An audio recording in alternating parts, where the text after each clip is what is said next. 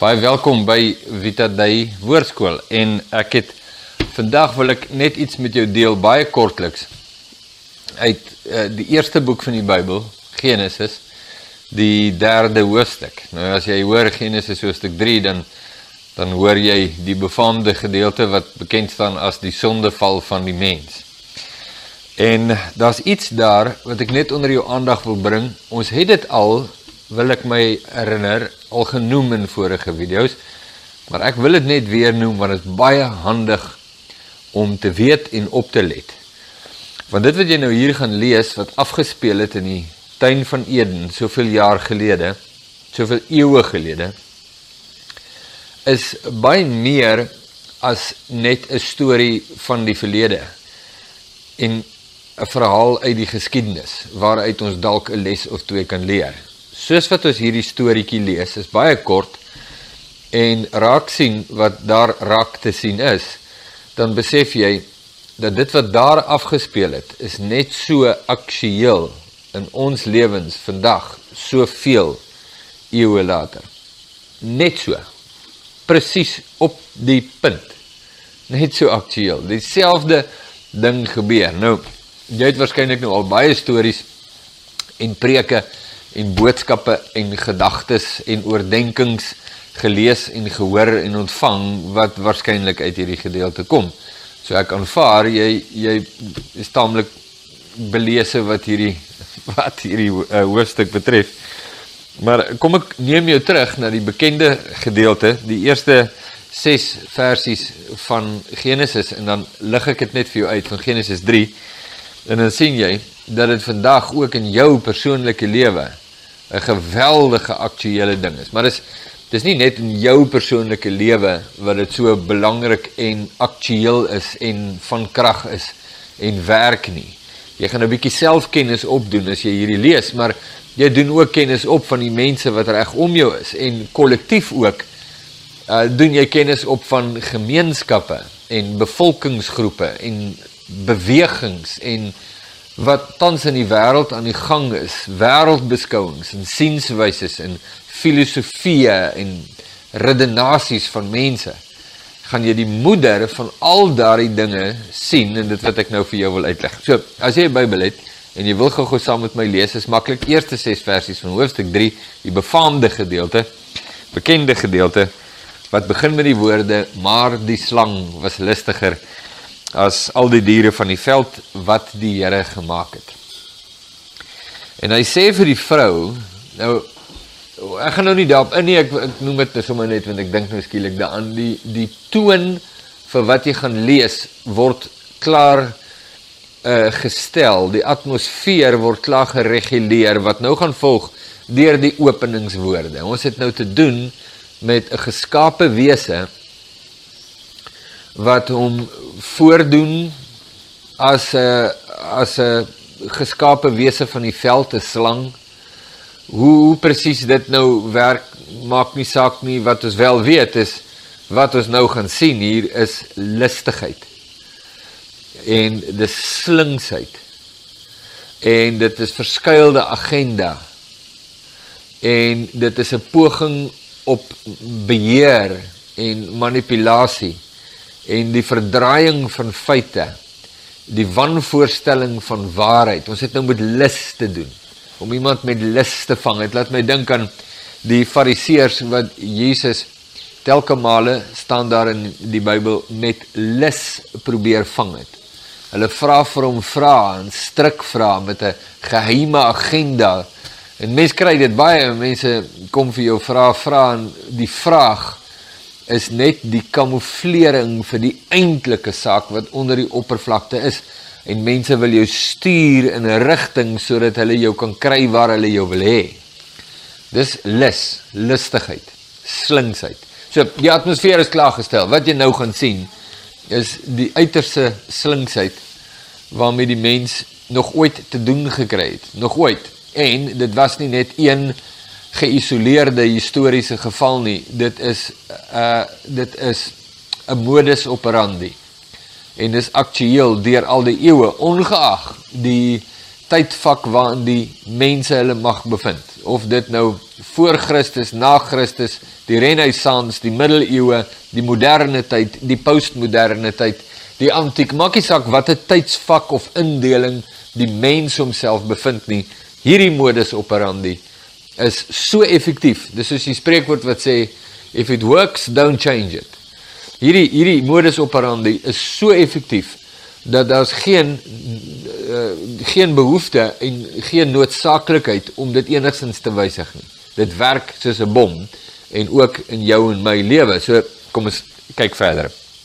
En hy het vir die vrou gesê, is dit ook so dat God gesê het, julle mag nie eet van al die bome van die tuin nie. Nou ja, dit klink baie onskuldige gesprekvoering, 'n dialoog is 'n vraag, nee, waarop Eva net bevestigend hoef te antwoord, want beide, die vraagsteller en die persoon wat moet antwoord, weet wat die antwoord is. So dis duidelik, die Satan hier, wat uitgebeeld word as 'n slang, met lus en lustigheid en geheime agenda, is nie hieruit op informasieversameling nie. Hy probeer nie vir Eva iets vra om informasie te kry nie. Hy is besig om sy argument in te lei.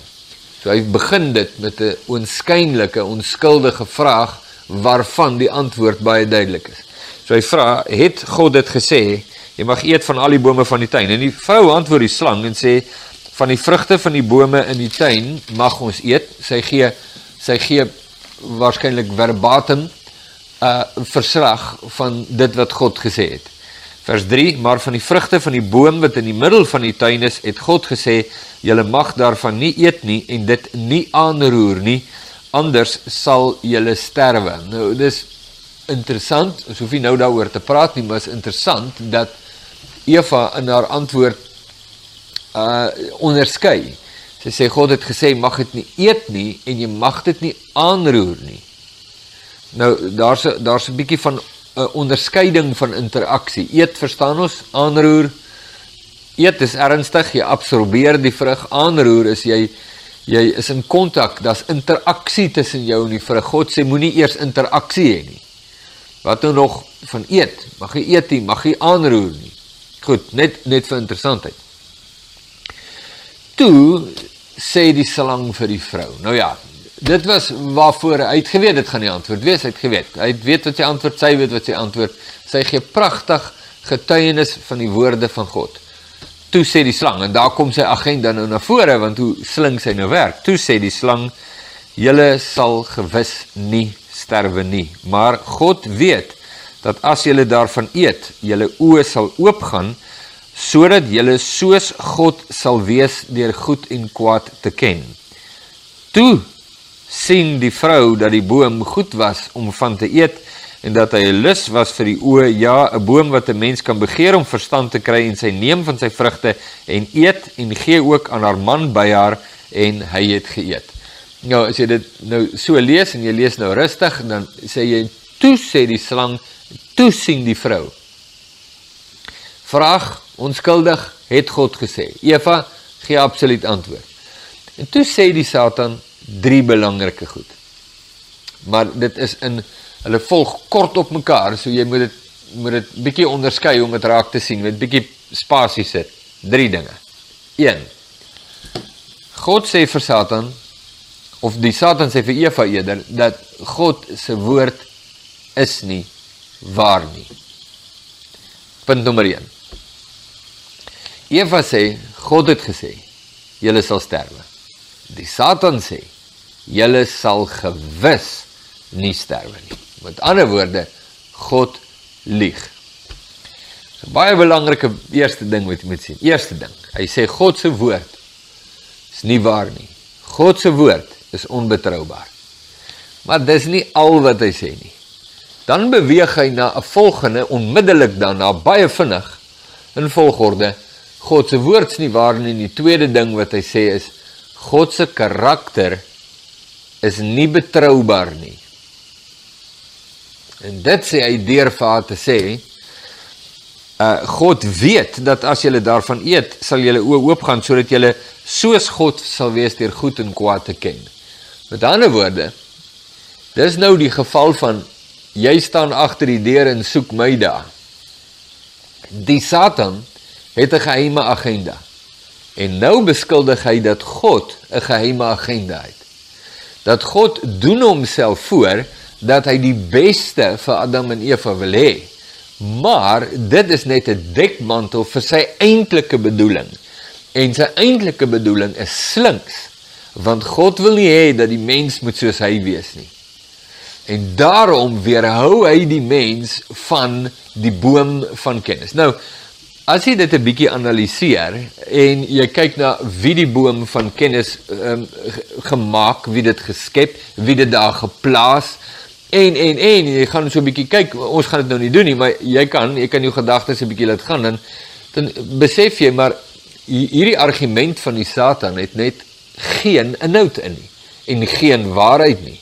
Maar op daardie oomblik skep die Satan die moontlikheid by Eva, dat God nie is wie hy gesê het hy is nie.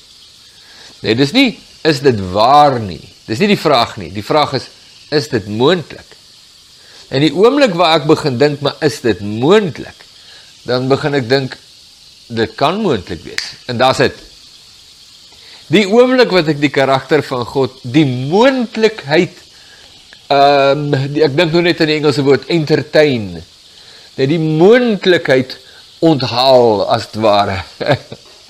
Die moontlikheid daar stel, dat het moontlik is, dat sy karakter nie betroubaar is nie, slaaf verby. Skade weer op God se karakter.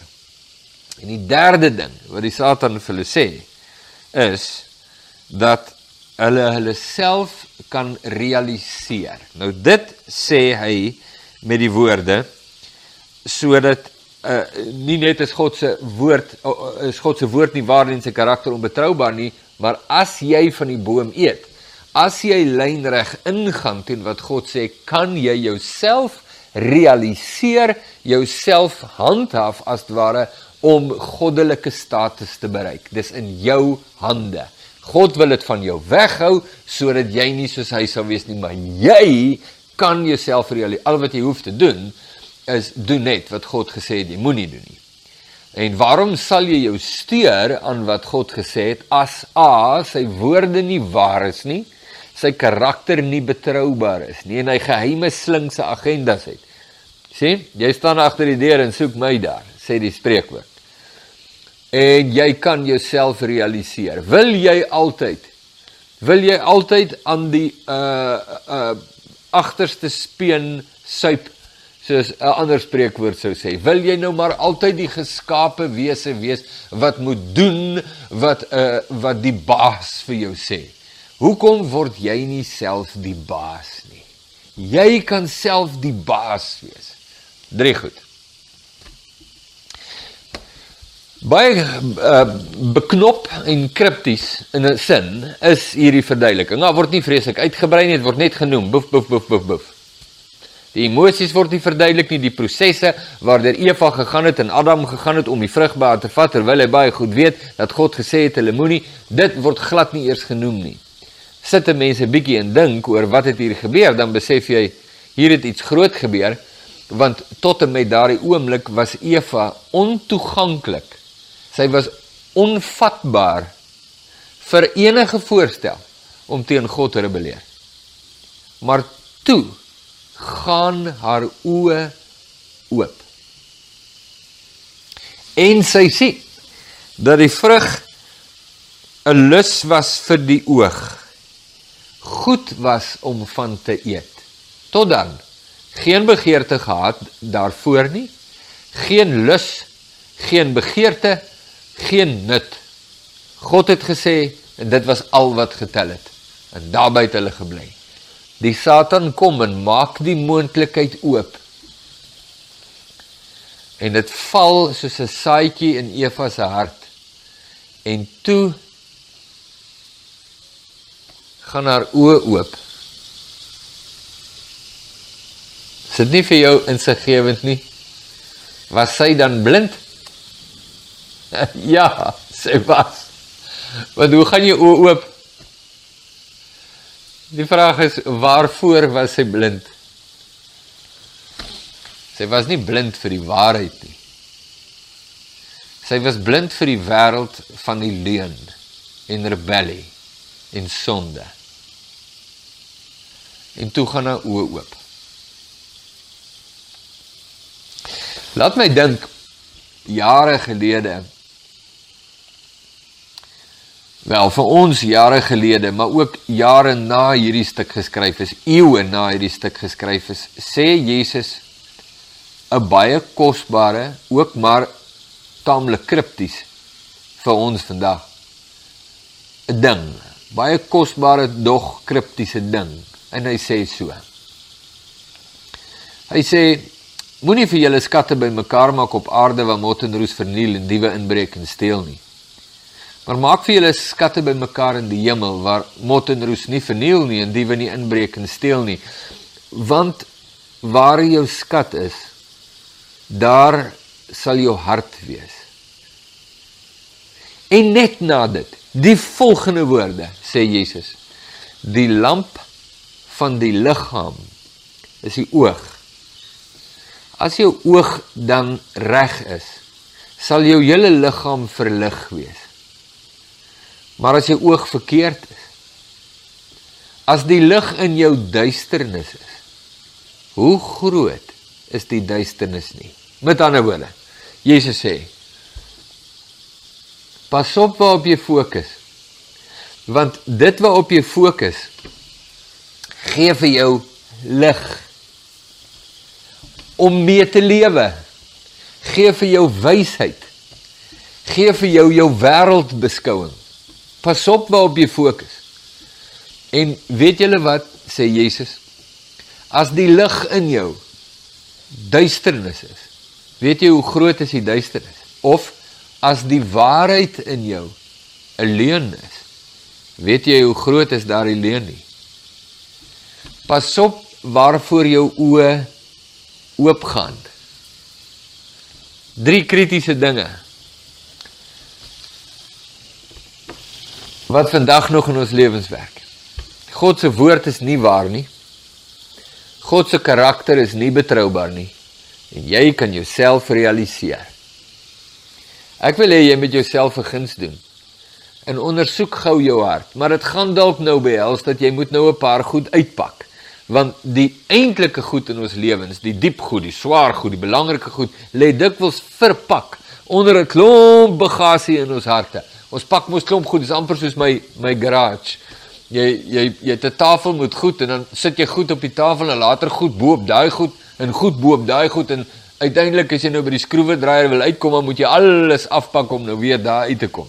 Dis nie 'n gawe situasie om in te wees nie, maar jy kan dalk identifiseer daarmee. So, vra jouself hierdie vraag. Doen jouself die guns en vra jouself. Glo jy dat God se woord waar is? Dat God se woord is. Dat dit wat hy sê 100% die waarheid is. Sonder enige wysigings, sonder enige annotasies, sonder enige amendemente. Sy woord is waar. As God gesê het, dan is dit so. 2. Glo jy werklik dat God se karakter is betroubaar, of glo jy dis onbetroubaar? Dis 'n diep ding hierdie. 3. Dink jy kan jouself realiseer? Dink jy jou toekoms is in jou hande? Jou lewe is in jou hande. Jy kan self bepaal, want dis die godsdiens van die dag. Dis wat almal sê. Ryk na die sterre. Ja.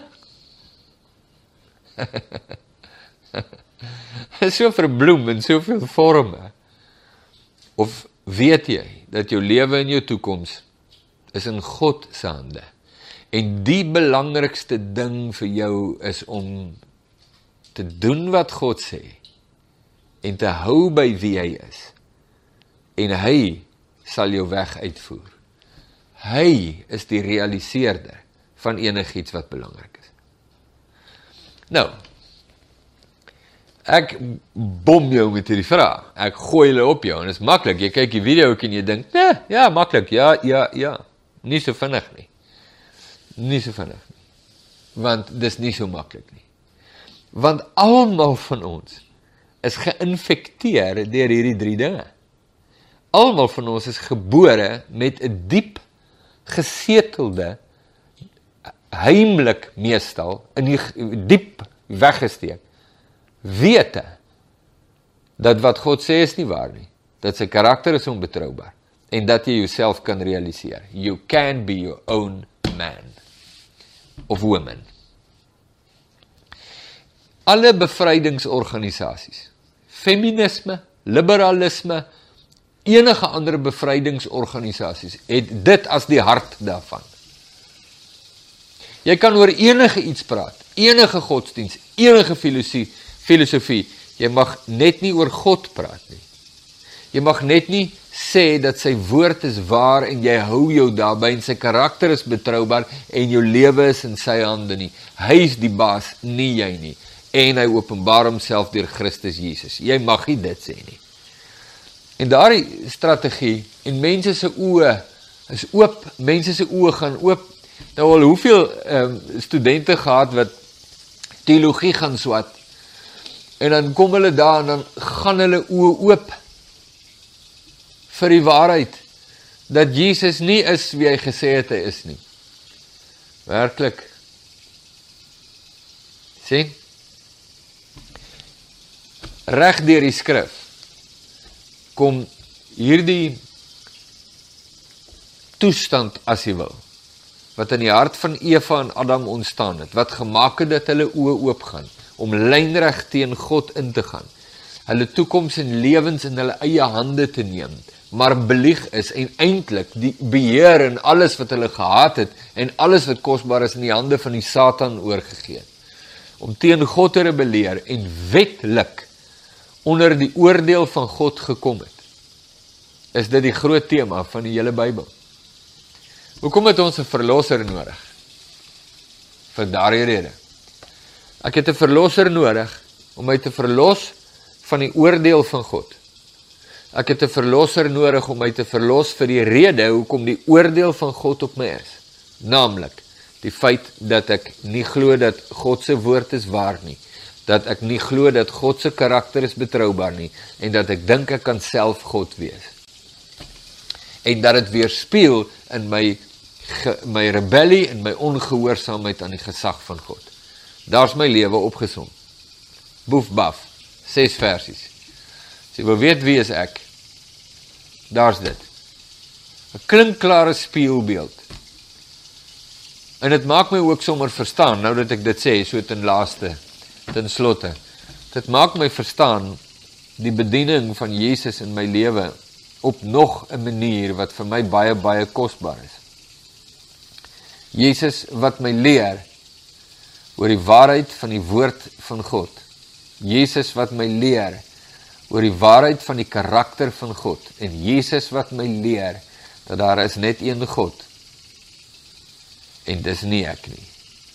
En dat my lewe, die heerlikheid van my lewe, die realisering van my lewe, lê nie in die handhawing van my lewe nie, maar in die gee van my lewe aan hom wat op die troon sit en wat waardig is om te ontvang al die lof en die eer en die dank en die aanbidding. En terwyl ek dit gesê het, kom ek lees net vir jou 'n laaste versie uit die Nuwe Testament wat daardie laaste punt vir my so kosbaar uitbeeld.